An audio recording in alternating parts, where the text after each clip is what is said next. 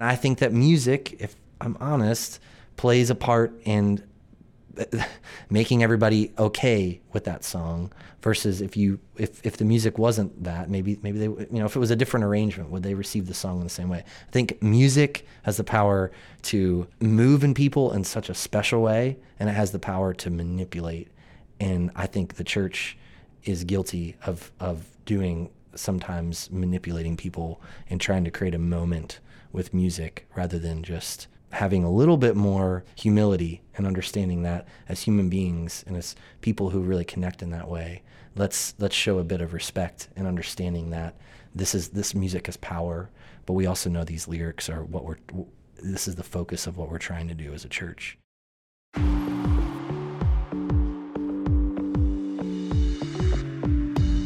Welcome to Undiscussed, the show where we talk about things Christians should talk about, but often don't.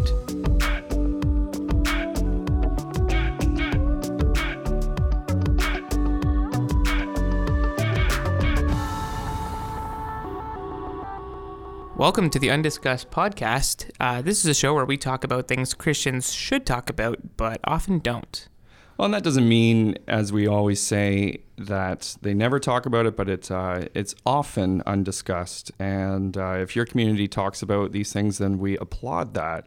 And, as we were saying just before the show, we have talked a lot about some heavier topics today. We've got a lighter one talking about music and art and culture in the church and outside the church. And we've got a very special guest with us. We've got Zach from Citizens. And so welcome. Thank you, guys. Appreciate it. Yeah.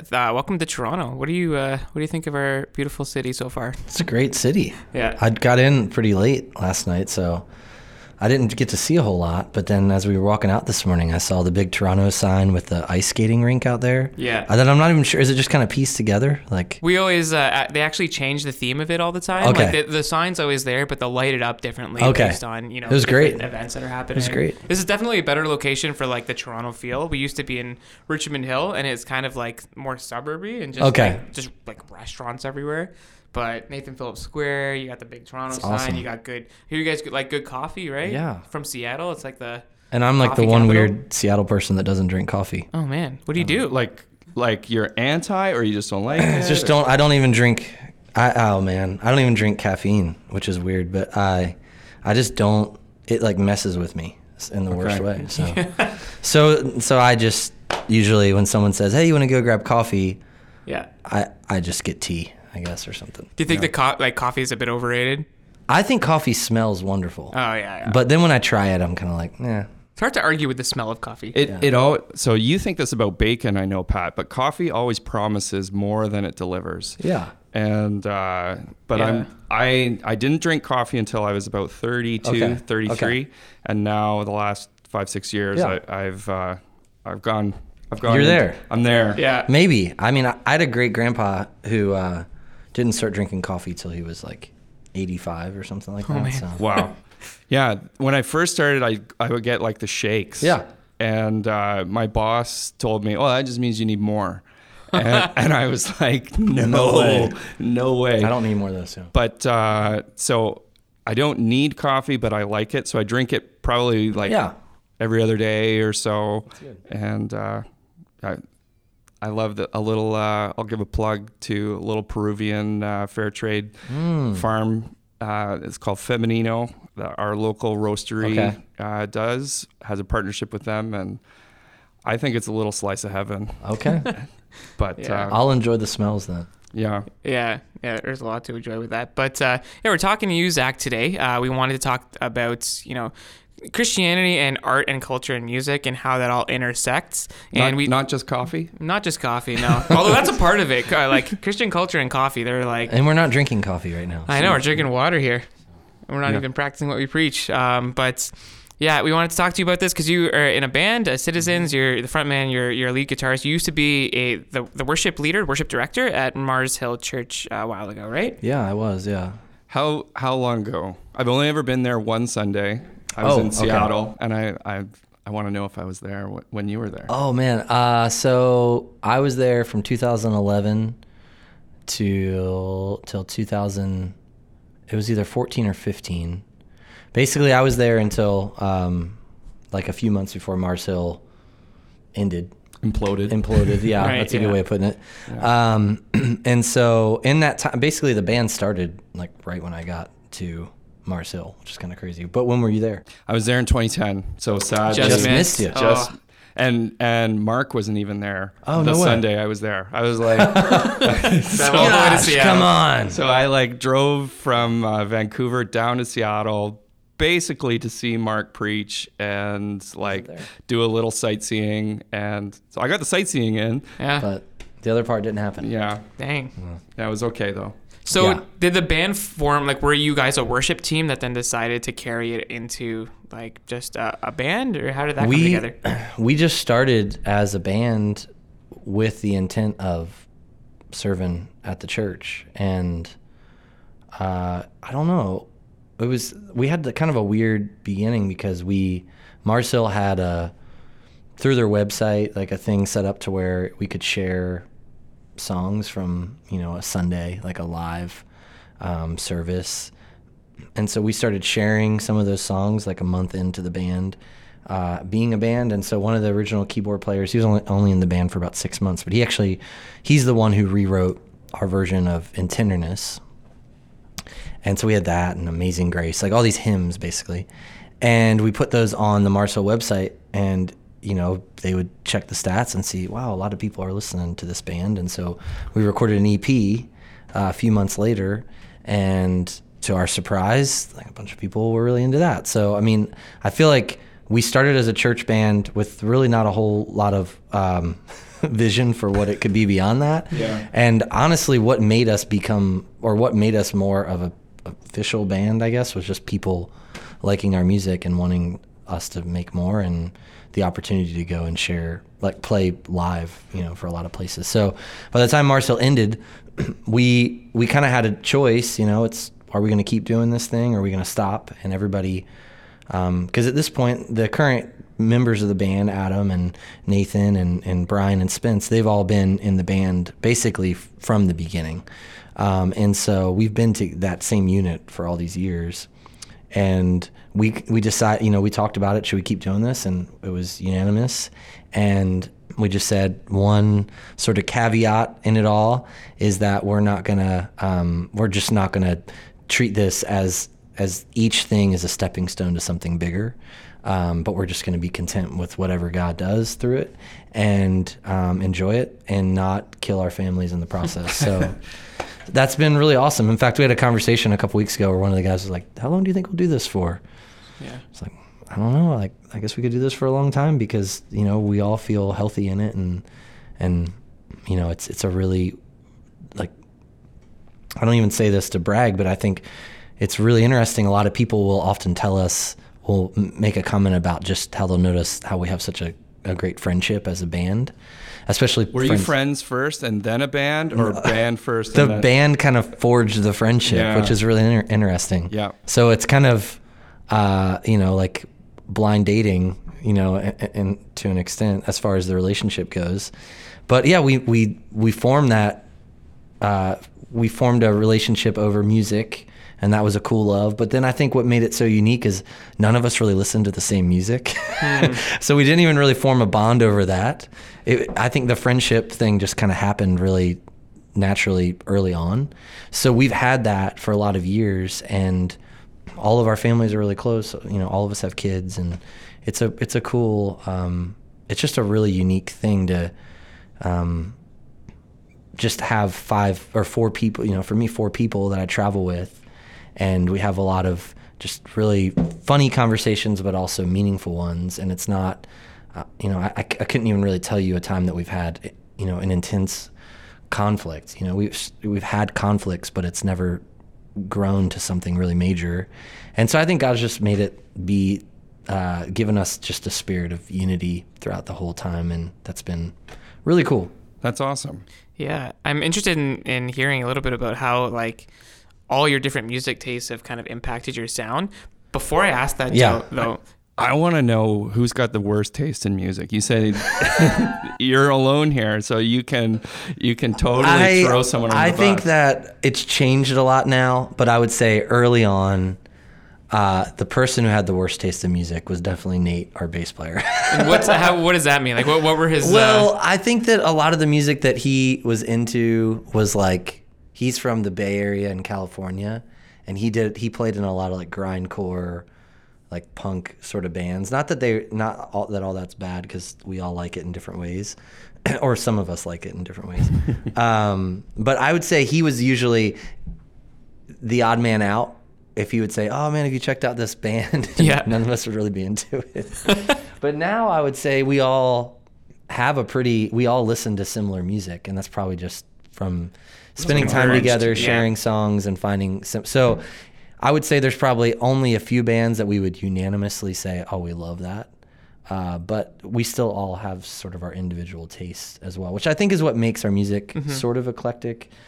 I think if you were to take my voice out of it, and probably in any band, but if you take my voice out of the equation, if you go from track to track on a lot of our songs, it's kind of all over the place a little bit. It takes you on a little bit of a journey, and I like that about our music. I like that it kind of isn't just one flavor.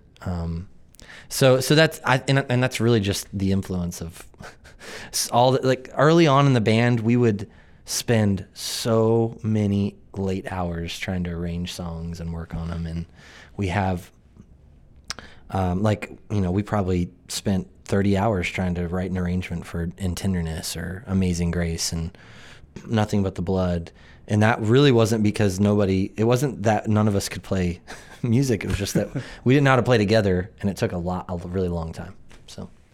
Yeah. I cut you off though. So. Well, the question I wanted to ask was, you guys have gone through some name changes, right? We have. You were you Citizens and then Citizens and Saints, and now you're back to Citizens? Yeah. Why? Why? The return of the original Citizens. Our name. sainthood is gone. It's been revoked. It's been revoked. So we started as Citizens, and then there was just another band named Citizens. If we're talking about just putting all the cards on the table, really what happened is I resigned from Mars Hill, and the same day that I resigned from Mars Hill, some people at Mars Hill handed me a letter that they had been hanging on to for a year. Oh. That was from a lawyer from from the label of this other band, Citizens. Right. They were on a label in the UK, and the lawyer for that label was sending a letter along saying, "You guys need to change your name."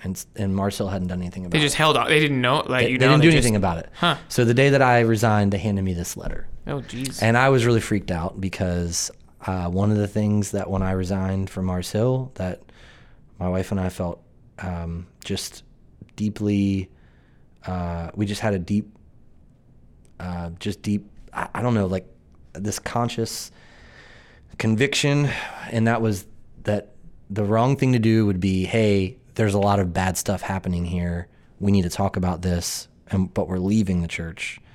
And then just go and find another job at a church to pay the bills. Like that just felt so disingenuous to what we actually felt we were called to. So we felt strongly, no, we need to stay in Seattle and God will provide. And he did that through Citizens and through other music things too. But nevertheless, I was leaving Mars Hill with no job. And so when they handed me this letter, I was pretty freaked out. Like, what am I going to do? Yeah, understandably. And so we started reaching out to the band directly. And we worked out something together, and we just decided, hey, let's just do Citizens and Saints. This way we're not dropping Citizens and the two together. They make sense and they work. But then, years later, just kind of deciding, hey, we don't have to, after doing a lot more research and realizing we probably didn't need to change our name to begin with, for a number of different reasons, just decided we're going to go back to it. And because that's kind of how we see ourselves, that's how we started, and we like that name a lot. And we've always kind of called ourselves Citizens. Citizens and Saints was more of just like, the official, a functional name. sort of thing to just kind of tiptoe around whatever issue we might need to.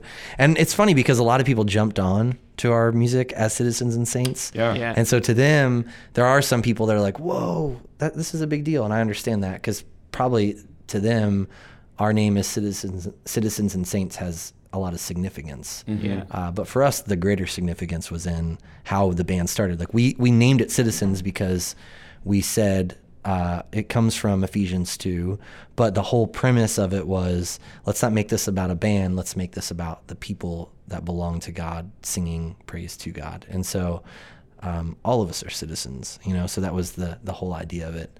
And so, I don't know, we just kind of wanted to. That's so helpful. Because I just learned something. Because when we were setting up the website and stuff for the conference, some people were like, no, they're called Citizens and Saints. And some people were like, no, they're citizens. And there's like this civil war. And I was like, no, their website is literally, we are citizens. Like, it says it. Like, it says that. It's like a sentence. Yeah. But then somebody were like, no, they were citizens and now they're citizens and saints. And some people were like, no, they were citizens and saints and now they're citizens. And it's a big like, debate. No. Everyone is right. Yeah, it's one of those fun situations. We've been it all. Except for the people who thought you still were citizens and saints. You guys were wrong. Yeah. But there's a lot of rightness happening in there. Yeah. Talking about, no, I'm not going to name names. but you know who you are. Yeah. Something I've had a conversation with a buddy about, the direction of worship and Christian music and all of that. And him saying, he was saying to me that like culture lags. The popular music that churches are singing was like, blasphemous 20 years ago, but now it's like entrenched. Where do you as a band kind of see what's coming on the horizon for like worship music, for Christian music? What do you guys think is it EDM with like stormtrooper helmets or? Definitely. Yeah. Definitely. That's a good question. I think about that a lot. I mean, if I'm honest, there are times. So back when the band started, there was this big sort of pitch that Mark Driscoll was giving for all the bands a part of Marceau Music, and that language never really sat right with me because it was sort of like we're going to take over the Christian music industry, and it's sort of like us versus them sort of mentality. Take over in what way? Like you're going to dominate it? Everything else is bad, and we're the only ones doing it right. Huh. That was sort of like the mentality at times, and most of that was sort of the bent was on lyrics, and I don't know. I don't like playing that game, like comparing it in that way. What I know that I've seen though is it is interesting to me that so many movements have started with like younger people mm-hmm. and then it isn't until like the older generation kind of latches on that it kind of really gets some, gain some ground. So, but I think about this a lot with Citizens because we were, when it started, like where we were in Seattle, we were with a bunch of college kids, like that was our church. It was college students. And so we could kind of do whatever we wanted because their musical tastes were pretty eclectic. So we didn't play by conventional rules of like, okay, this is what modern or popular worship music is doing, so we need to do it in that format. We just did it in the way that we liked it. And really what I think helped make, and so on one hand, I love that. I love that was like what we did, and there are amazing things that came from that, and our band probably wouldn't even exist or be what it is if it weren't for those moments together as a church. At the same time, sometimes I wonder, are we helping to perpetuate a culture of performance and creating experience within like the worship gathering rather than just coming with our hands open and allowing God to just, I'm not saying there shouldn't be structure because I'm a big fan of liturgy, but what I simply mean is that in terms of like the modern rock thing, I just wonder if we're a little too, if we've gone a little too deep into that road as like the modern church. And so what I personally could see happening is just sort of, I don't know, a revitalization of more simplistic arranging, perhaps, I think could be kind of interesting. It seems like pop music is moving in that way. Even when you listen to like current pop songs, it's interesting to me like how so many of them will be pretty simplistic in their instrumentation. I think that that's happening a lot. Like rather than having 25 synth sounds and all these different things, like people are learning the art of making one sound be huge or just really drive the song. I think that's happening in a lot of different ways, and that will probably affect, church music too. Do you think it will be often or always centered around music? Like, do you think that music is entrenched in the experience of like God's people, or I think it is. I mean, I do, because I mean there's a lot of different ways you could look at it. I mean, you look at like sort of the I don't know, I can't think of all of them, but like the Christological hymns of like 1 John and John, and I think Philippians 2 might be one too. But you look at those, and the early church was singing those. Like we read them, but they were singing them. And I think music has just been a part of our culture. I always think about this like as a dad, and when I see, like, you look at there's a moment when a baby or toddler getting into toddler age, they become aware of music, and it affects them, and there is a song or there is something that happens that really like settles them and either brings peace or gets them so excited and they want to dance and sing along to it. And nobody's like teaching them that, they're just doing that. It's just naturally that's their response to it. And I think that that's us as humans. I think we get older and we get more self-aware and thinking about what other people are perceiving of us and the way that we respond and interact. But overall, I think music has this natural thing to it, because there's so many different beautiful things coming together. Of our keyboard player said this before. I mean, you have all these musical notes that act in this mathematical way, and then you're bringing in just like these different textures and layers of instrumentation that can really move you. And I think it's part of the reason why I have moments and times when I'll go to other churches and I'll hear a song that's really popular, and I step back and I wonder, okay, I'm not personally connecting with this song, and I think the church more than ever has to be really careful about how we use music, because if music and a 1-year-old can make them dance and move around, like it has the power to manipulate emotion. And so if we're not thinking about that and being careful of that, my whole thing is just constantly like, just stop for a minute and think about what you're singing. Not, have you landed on the perfect doctrine or the perfect theology? Like I think that's a silly game to play. I think what it is, but I do think there needs to be some clarity, and I think there needs to be foundation in it. And I think if that's not there, like there are songs, I won't say which ones, but there's some songs that I hear. Oh, you can't do that, man. Oh no, I can't do it, because I don't want to do that, because I don't want it to come across as a personal attack against the people that have written those songs. And then the people who love it, they're like, oh great, now I'm a heretic. Now there's something wrong with me. But I do think there are certain songs that are popular right now that I question. I understand, like, as you're singing it and emotionally with the music and all the things that are going on, how it could feel like such a moment and so special.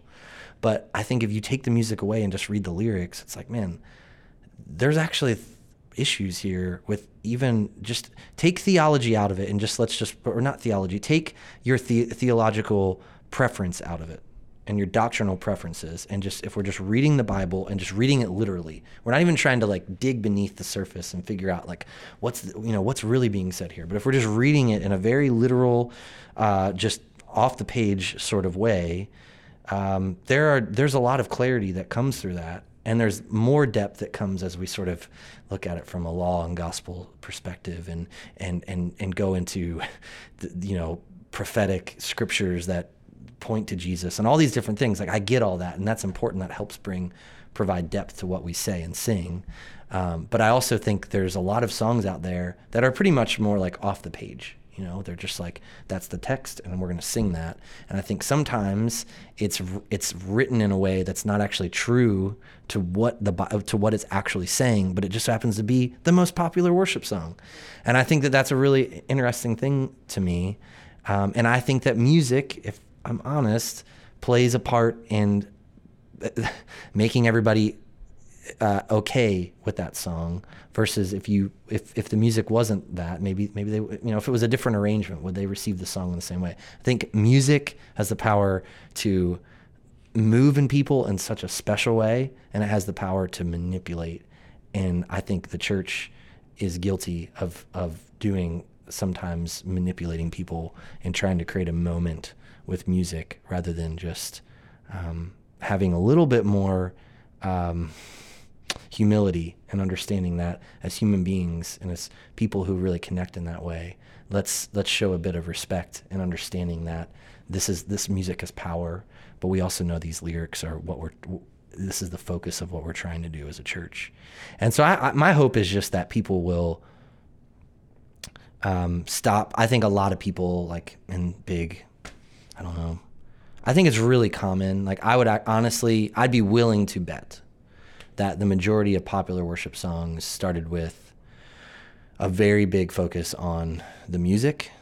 And I think that it would just be cool to see that change and it become a combination of like finding a lyric and music and marrying those two together in a way to where they're both speaking the same language, rather than trying to create like this big moment with like kind of a weird lyric. That means a lot to me, actually. It's encouraging because I don't know if it's just like a season in my life, but I'm starting to find more bands that are Christian that are making like really thoughtful, thought-provoking like music that contrasts to stuff that I think I grew up with. Like looking back, I like grew up, you know, in a Christian environment, and I'd go to like the Christian bookstore and there'd be like, if you're into Blink-182, then listen to this band. If you like Limp Bizkit, if you like Eminem, here's the Christian version. And I was so obsessed. I devoured music when I was a kid. I just wanted to listen to everything. And there was always this weird pull between me of like, oh, I should listen to Christian stuff because I'm a Christian, but I like the secular stuff, and the Christian stuff just feels like kind of a B-side version. Feels like a the Limp Christian Bizkit. Stuff. Yeah, exactly. Yeah, definitely missing the mark a little. Yeah, and I like it was weird to me to understand like why was it to me. I don't know if you even had that experience too, or if you shared that, but what was it about like the music culture, the Christian music culture, the industry that like just was focused on producing these like replicas of actual good music, and I really wasn't getting much out of them. Good music. Yeah, I mean, and there were great bands back then too. But yeah. What are your thoughts on like the Christian music industry? It's such a weird beast. I mean, it's the only genre that's like defined by its like content rather than its sound, which is like a really weird thing too. Yeah. Well, and we were even saying like you can have a Christian music radio station, and they play like Lecrae, Sandy Patty. Oh gosh, like, yeah. You know, Citizens, all over the like, place, and yeah. it's just like, can we find a genre? Yeah. Like, yeah. But because it's Christian, it fits some. Yeah. So what? Yeah. What do you think about the term Christian music and like what Pat is saying about that? I think it's just I think it's like it's a crutch, the title, because I mean, at the end of the day, I find it deeply offensive. Even I've offended myself when I listen back on certain things sometimes, because I can see how my motivation wasn't to just like make pure, honest art, but it was actually wanting to impress people or get approval. And I mean, you could say all you want, and I think there's this idea probably in the Christian music industry that they're not doing anything different from pop music. But I do think that like a lot of pop music, while it is meant to be popular and be successful, I think a lot of it though is entrenched in a lot of like pulling from other artistry and trying to figure out a way to like move people and get them excited about something. But the other aspect of it though is I think in Christian music, it's like well, we're just going to rip off of this one artist that's doing this really well. And so this is our Adele. This is our, Kendrick. This is our, whoever, and I think what I really dislike about that mentality is it creates it cheapens what art is meant to be. And I just think as Christians, we should be making, it's not about, I've heard people say we should make the best art, but we shouldn't even use that word. We should just be making art. And if we're making the most, and I don't mean for this to be offensive to anyone who does this, but I'm going to say it. It's sort of the equivalent of if I'm a photographer and I've gone to school, I've studied it, I've just spent my whole life devoting myself to photography, and I've gone through, all the different gamuts of understanding film and digital, and I love photography. And then along comes this other person who got a camera last week, a really nice DSLR, and they're going to start taking wedding photos. And because of Instagram and filters and all this different things, they can sort of make it look like they're at the same level. And I'm not saying they don't have the eye or they don't have the ability to do it, but my point just being that they kind of skipped a bunch of steps because the other people that went before them that actually did the work are what has helped to create like this style and this visual that is really appealing. I think it's the same thing in art. It's like we need to put the work in. And if we're just expecting that we're going to be able to turn on the computer and open up Logic and find a beat and then that, here's a cool riff and then I'm going to write this really simple, lyric. It's like about God. I think all those things are fine and people have probably made a lot of money doing that. But that doesn't necessarily mean that that's art. I think that that's just commercialization. And so the biggest turnoff for me with the Christian music industry is, most of the people I've met in the industry, great people, personally. But I do think that I think there's a level of like convincing yourself that what you're doing is somehow different or what you're doing isn't business first, but it is that.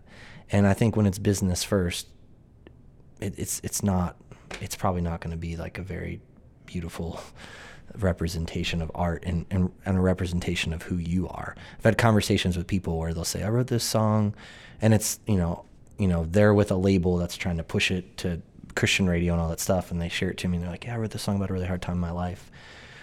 I had a conversation with a friend about this years ago, and it's like, oh man, this doesn't sound like, I wouldn't have known at all that you went through a hard time in your life. Like, what do you mean? And we had a good conversation about it, and I was just like, if you're going to say this is about a hard time in your life, like, talk about it. Like, give me something to go on. Like, otherwise, it's just the equivalent of just saying, oh, yeah, I have a really big prayer request. It's an unspoken, like one of those where you're like, okay, yeah, well, let's pray for this thing that whatever Jim doesn't want us to know, but God. Yeah. So anyway, I think that's kind of what Christian music is. It's like a bunch of unspokens and general like platitudes and things that are meant to placate people. And I think that's fine. But I mean, at the end of the day, as an artist, I just feel like I don't care what genre my music exists in. Like, I don't care if Christians like it or people.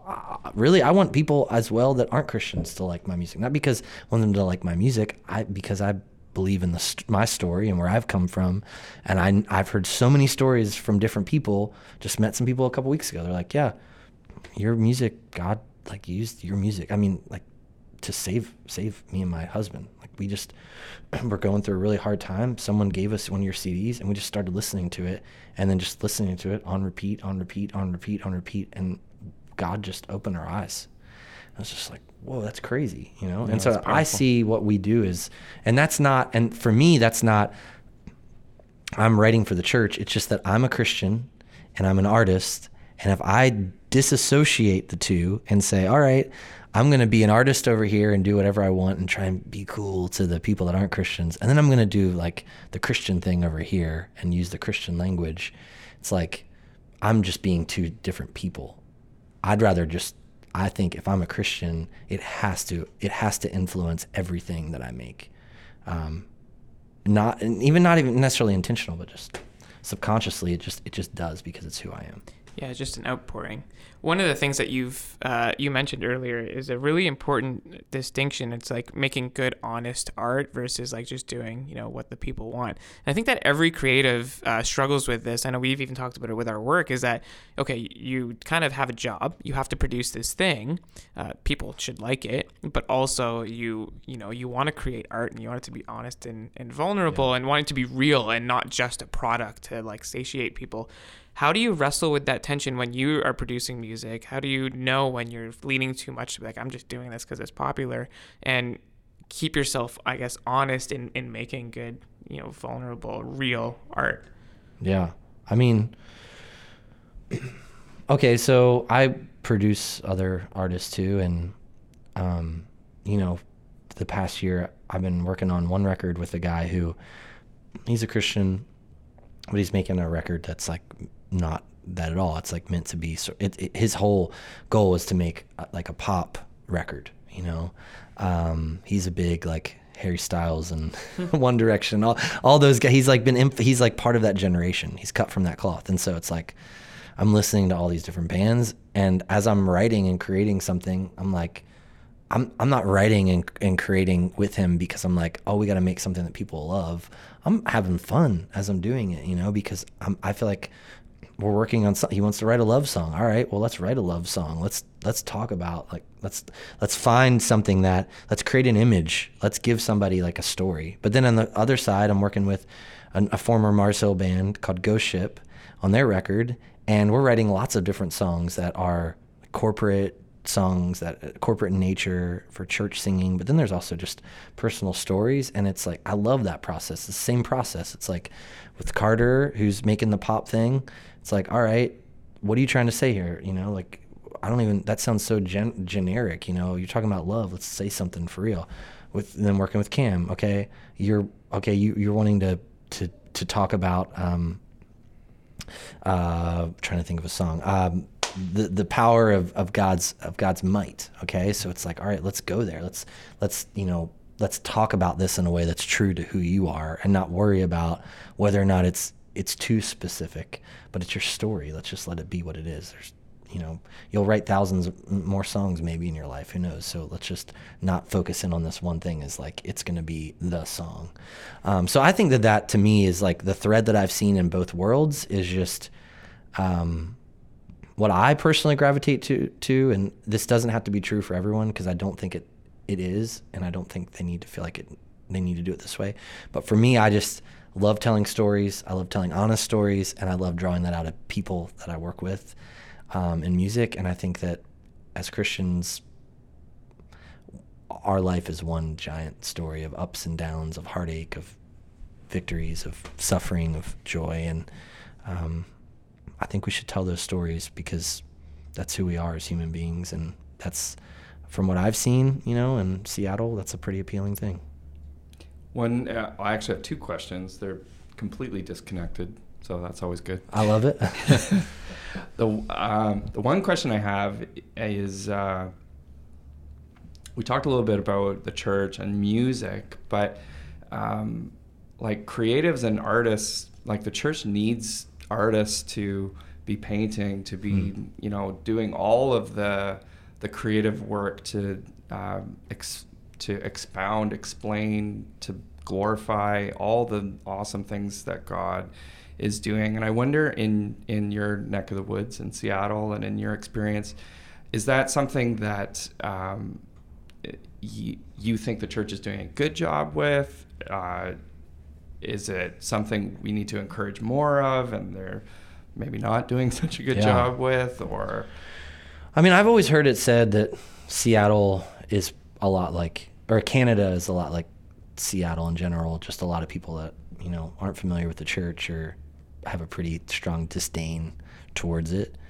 That's true. And so, yeah, I mean, I've heard that a lot, and just different friends that are throughout Canada. And I think Seattle right now is in a weird place of people are really afraid to talk about. Even I was talking to a friend the other day about this, how even at church sometimes people are afraid to just talk about God. And it's so interesting. And I've just been intrigued by that, because I think that the general idea, I think when you live in a place that's like Seattle, that's pretty, at least in our country right now, you have, it's very divided. You choose a side politically, and whatever side you choose politically also represents what you believe,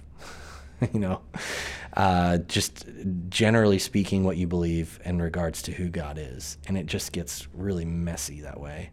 And so I think people have become afraid to just say, yeah, I'm an artist and I love Jesus, and I think that that's something that I'm realizing that I need to even do a better job of in Seattle. It's just, I don't feel that sense of fear, but I think if you're around people enough to where you're kind of not talking about God as a part of your life, it's easy to just sort of get sort of sucked into that cultural habit of, yeah, we're gathered as Christians, but we're not really cool talking about God right now. It's so strange to me.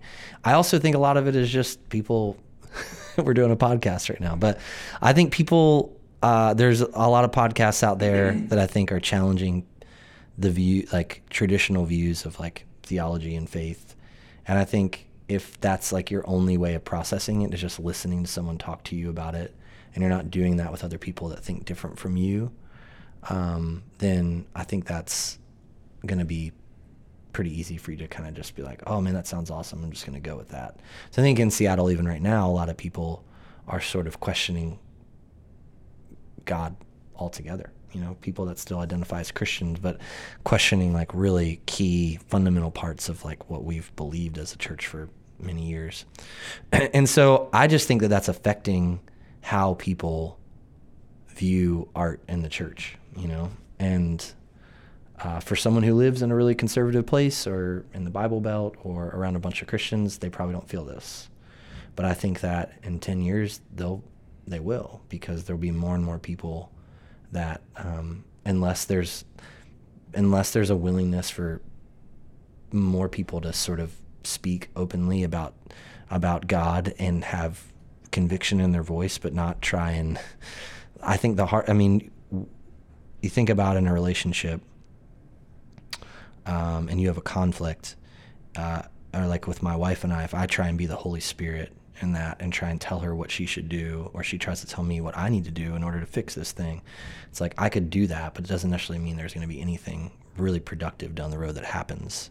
And I think it's kind of like that right now, at least where we are. It's just sort of like, well, you need to believe this, you need to do that. And for the people that are basically in the spot of questioning a lot of like traditional theology that they grew up with, it's sort of like a lot of those people are in the place of everyone's wrong and all those Christians are stupid. And I think that that's really dumb. But then you have on the flip side people that are like, well, all those people that, are taking or viewing this one aspect of Scripture now different than I do, well, they're not Christians at all. They're heretics. And I just think that's not helpful either. And so there's like this really interesting divide that's happening. And I think, there's not a whole lot of like productive art that's coming out of that because the focus is not on let's create, like, let's tell our story of what we're learning in faith through music. I think it's just sort of like all battle social media kind of stuff. The second question I had, I could dive into that for a long time, but is, so as creatives ourselves, one of the things that we battle with is defining success. And like, when are you done? So the way I talk about it with my team, I see this, most of my work has been for the last 10 years with video production. And so there's a battle always between production and then distribution. And I've always said to my team, just make the pretty thing and let someone else figure out how to distribute it. Because I'm like, all we care about is being artists and creatives and building it. But then like there's other people on our team, thank God for them, who are like, no, success also needs to work in the distribution angle. And like, if no one ever sees the pretty thing or hears the pretty thing, then why did you make it? And so wrestling back and forth with how do we define success in the producing of art? How do we define success in distributing or getting it out there? What have you guys found to be the balance between, you know, this is the art that we love to make and we love this record versus like, does anyone buy it? Does anyone listen to it? Like, how do you strike that balance? Yeah, I mean, I'm sure there's probably some. I'm sure there's ways that we can relate on this, but you know, it's kind of like when you're working on something and you've been working on it for a while, and you sort of get to the end of it, or what you think is the end, because you're just so ready for people to see it. So you're like, I just want to be done with it. I just want people to see it. And so you kind of just like you kind of like tie it together real quick and then go to, you know, all right, how do we get it? Let's just put it up online tonight. And it's like, whoa, wait a second. You've been working on this for 6 months and now all of a sudden you're just going to like release it like this. And I think it's the same thing with music. You spend a lot of time writing a song, pouring a lot of effort into it. And then you get to the end and you're really excited about it. And you're just like, all right, I just want people to hear it. And so I'm just going to throw it out there. And a lot of times nobody hears it. So I think defining success for me or for the band has just been, it's easy. It used to be really easy to get sucked into like numbers and stats that you get of, oh, this number of people are listening to our music or like it. But over time, I think what we've just realized is like, we have to love what we do first. Do we love it? Do we love it? Okay, if we love it, then other people will too. Maybe not tons of people, but other people will love it too. And that's pretty satisfying if you're content with whatever that number is. But I've also been in situations, even with Citizens, where we were defining success on our first record did really well, so let's make a second record. And having pressure from outside sources are like, you need to do this. And every song we'd write would be like, yeah, I don't know if this could work for radio. Okay, let's change this. And all these different things that happen. And so I thankfully I see a lot of really good on our second record, and I'm grateful to have done it. But it's my least favorite thing we've done, because I feel like the whole aspect of it was just about like distributing it and getting it to make something that everybody likes rather than making something that we loved first. And so I think since then, it's just been I just learned that more and more. It's like, all right, if you love what you're making, like if you really feel like what you've made is valuable and important to you, then it will be important to other people. And of course, there's always going to be that other thing that you could change. And I think, or that other tweak that you can make. And that's probably the hardest part, is knowing when it's done. But I think especially working in a group, you can sometimes know. Like we just had this recently. We had an artist that's painting our next album cover. And she did this first thing that she sent me. And I was just like, oh my gosh, that's incredible. This is going to be great. The next thing you're going to send me is going to be even more incredible. And then after that, it's just going to keep getting better, isn't it? And she kept sending things and I just wasn't loving it, you know? And she kept sending other things and I was loving it. And then eventually I just call her. I'm like, that first thing you sent me, I know it was an accident and you're just screwing around, but like that is my favorite thing, and I love that. That's what our album needs to be. And I just think there's something about like that, trusting like your gut, I guess, and that initial inspiration and not overthinking it. And I think if you're trying to stay in the process of like not thinking too much about what other people how they'll receive it, but just, am I connecting myself to this emotionally?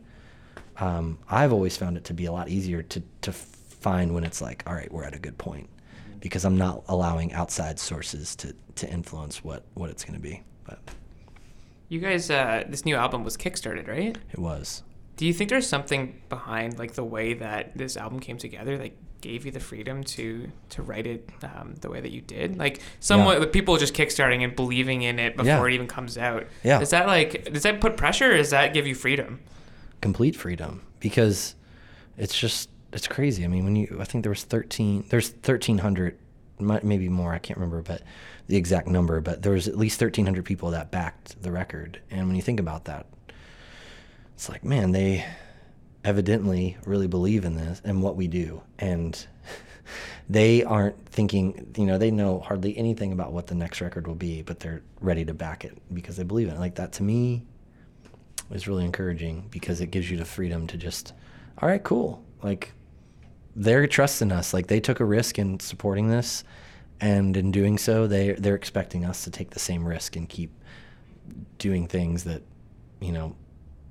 are hopefully different from the last record, and, talking about things that, are true to maybe what we're currently living in, and all that kind of stuff. And so that's pretty helpful to have, versus a music label when you just have like 2 people you're working with, a team of people.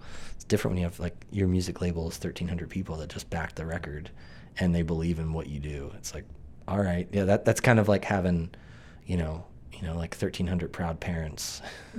It makes you feel like you could go and, you're 4'10" and you could go, dunk on a 12-foot rim. That's what it makes you feel like. Yeah, I love that. I'm starting to notice how it keeps art honest, like we were talking about earlier. Like, even like with podcasts and journalism, people distrust to journalism, like, by the big media companies, and then you have these podcasts come up that are crowdfunded by people who believe in them, and they're accountable to the people who have supported them directly. So it's one of those things that's coming up now, that people can fund what they love directly, and it just kind of creates something more unique, vulnerable, real. It's special. Yeah. It's a really unique way to connect with people, especially when you think about the fact that, I don't know, I think it was like Seth Godin that wrote the whole tribes idea, but, it's like you find that, pocket of people that really believe in what you do. I mean, that's how, like, if you focus on those people, there's a really special relationship that comes through that. So we've seen evidence of that through this Kickstarter, which is really cool. That's awesome. I have so much more that I want to talk about, but we're coming up on the end of our time. Yeah, we here. want to save your voice. For Yeah, the yeah. thing we actually For that thing. For the that thing small thing that you came all the way here to do. I mean, I'm loving this, but It's great. yeah, Let's do it again. we make a habit of giving our guests the last word, and so we just throw it wide open. Is there anything you want to say about music or culture or the band, or you can plug your album, you can do whatever you want. Awesome. I would just say that I think that every person, for any person that's listening to this podcast, like, you have dignity that God's given you as a human being. You didn't need to do anything to earn that, or to. You don't even need to prove to anybody that you've been given dignity. God created you in His image, and He's given you belonging in that way as a human. And then for anyone who follows Jesus, it's like He's given you belonging as a son and a daughter. And for anyone who is seeking to understand who God is, there is belonging and a family through Jesus. And I just think that if you're an artist, you don't need to worry about how your faith will affect what you make, or how you don't need to worry about how, if other people will think that you're just a crazy person because your faith is a part of what you make. Like, don't worry about that. The majority of people, even the people that aren't Christians, they'll just believe you.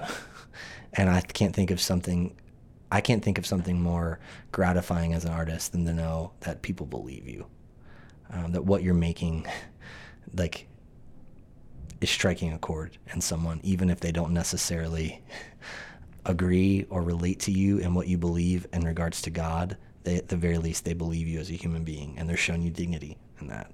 And so I think that there's something to that, and just know it's not that we're all like unique, I don't know, cookies or gingerbread men, and we can all go out with our different colors and stuff like that, and just think that we're all, each gonna somehow create the next Apple. That's not what I'm saying. I'm just simply saying you have belonging and a family, and out of that belonging, create beautiful things, and know that they'll speak to someone, even if it's just one person, then that mattered, and just be okay with that. Great. Well, thank you so much for coming here, for sharing that with us, and for being willing to, step into this little closet that we're in here to talk about. It's a great closet. It's a great room. It's been great. It's one of my favorite rooms in this building now. It's good memories here. But really appreciate you sharing about your thoughts on, culture and music and art and Christianity. It's been helpful for me. Cool. Yeah. Thank you guys. Yeah, I'm really looking forward to the show tonight, especially bringing my kid. He's a drummer, and he bought himself his own kit with newspaper money, and like he's so good. And I love it. Like my wife had I'm doing my own last word here, but my wife has a music degree, and so she taught him like all the percussion stuff she knew, and like a week later he was better than her, and like No way.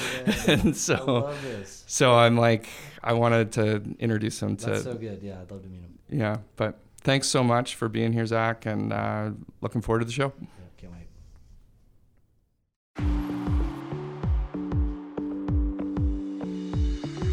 This episode of Undiscussed was produced by Patrick Erskine and Eric Humphrey. Editing done by Ben Skinner, and the music was produced by Ian Post. Go to p2c.sh/undiscussed to find more episodes, show notes, and information about our podcast. That's p2c.sh/undiscussed. Also, remember to subscribe if you like what you hear, and you can follow us on Twitter, Facebook, and Instagram at undiscussedpod, all one word. If you've got feedback for us, don't leave it undiscussed. Next time on Undiscussed. I think it's connecting those dots. The person says, well, I have never done A, B, and C. You know what I'm saying? Well, I've never called somebody a racial slur to their face. You might be right, you know what I'm saying? But you're, in using the Canada 150, it's like, well, cool, yeah, you've never heard a First Nations person, but where's your house? You know what I'm saying? Like, it's on someone else's land. You just aren't acknowledging that that's not yours. You know what I'm saying? And for 150 years happened. You understand what I'm saying? So that sort of like, you're participating in a larger thing, whether you like it or not, you are.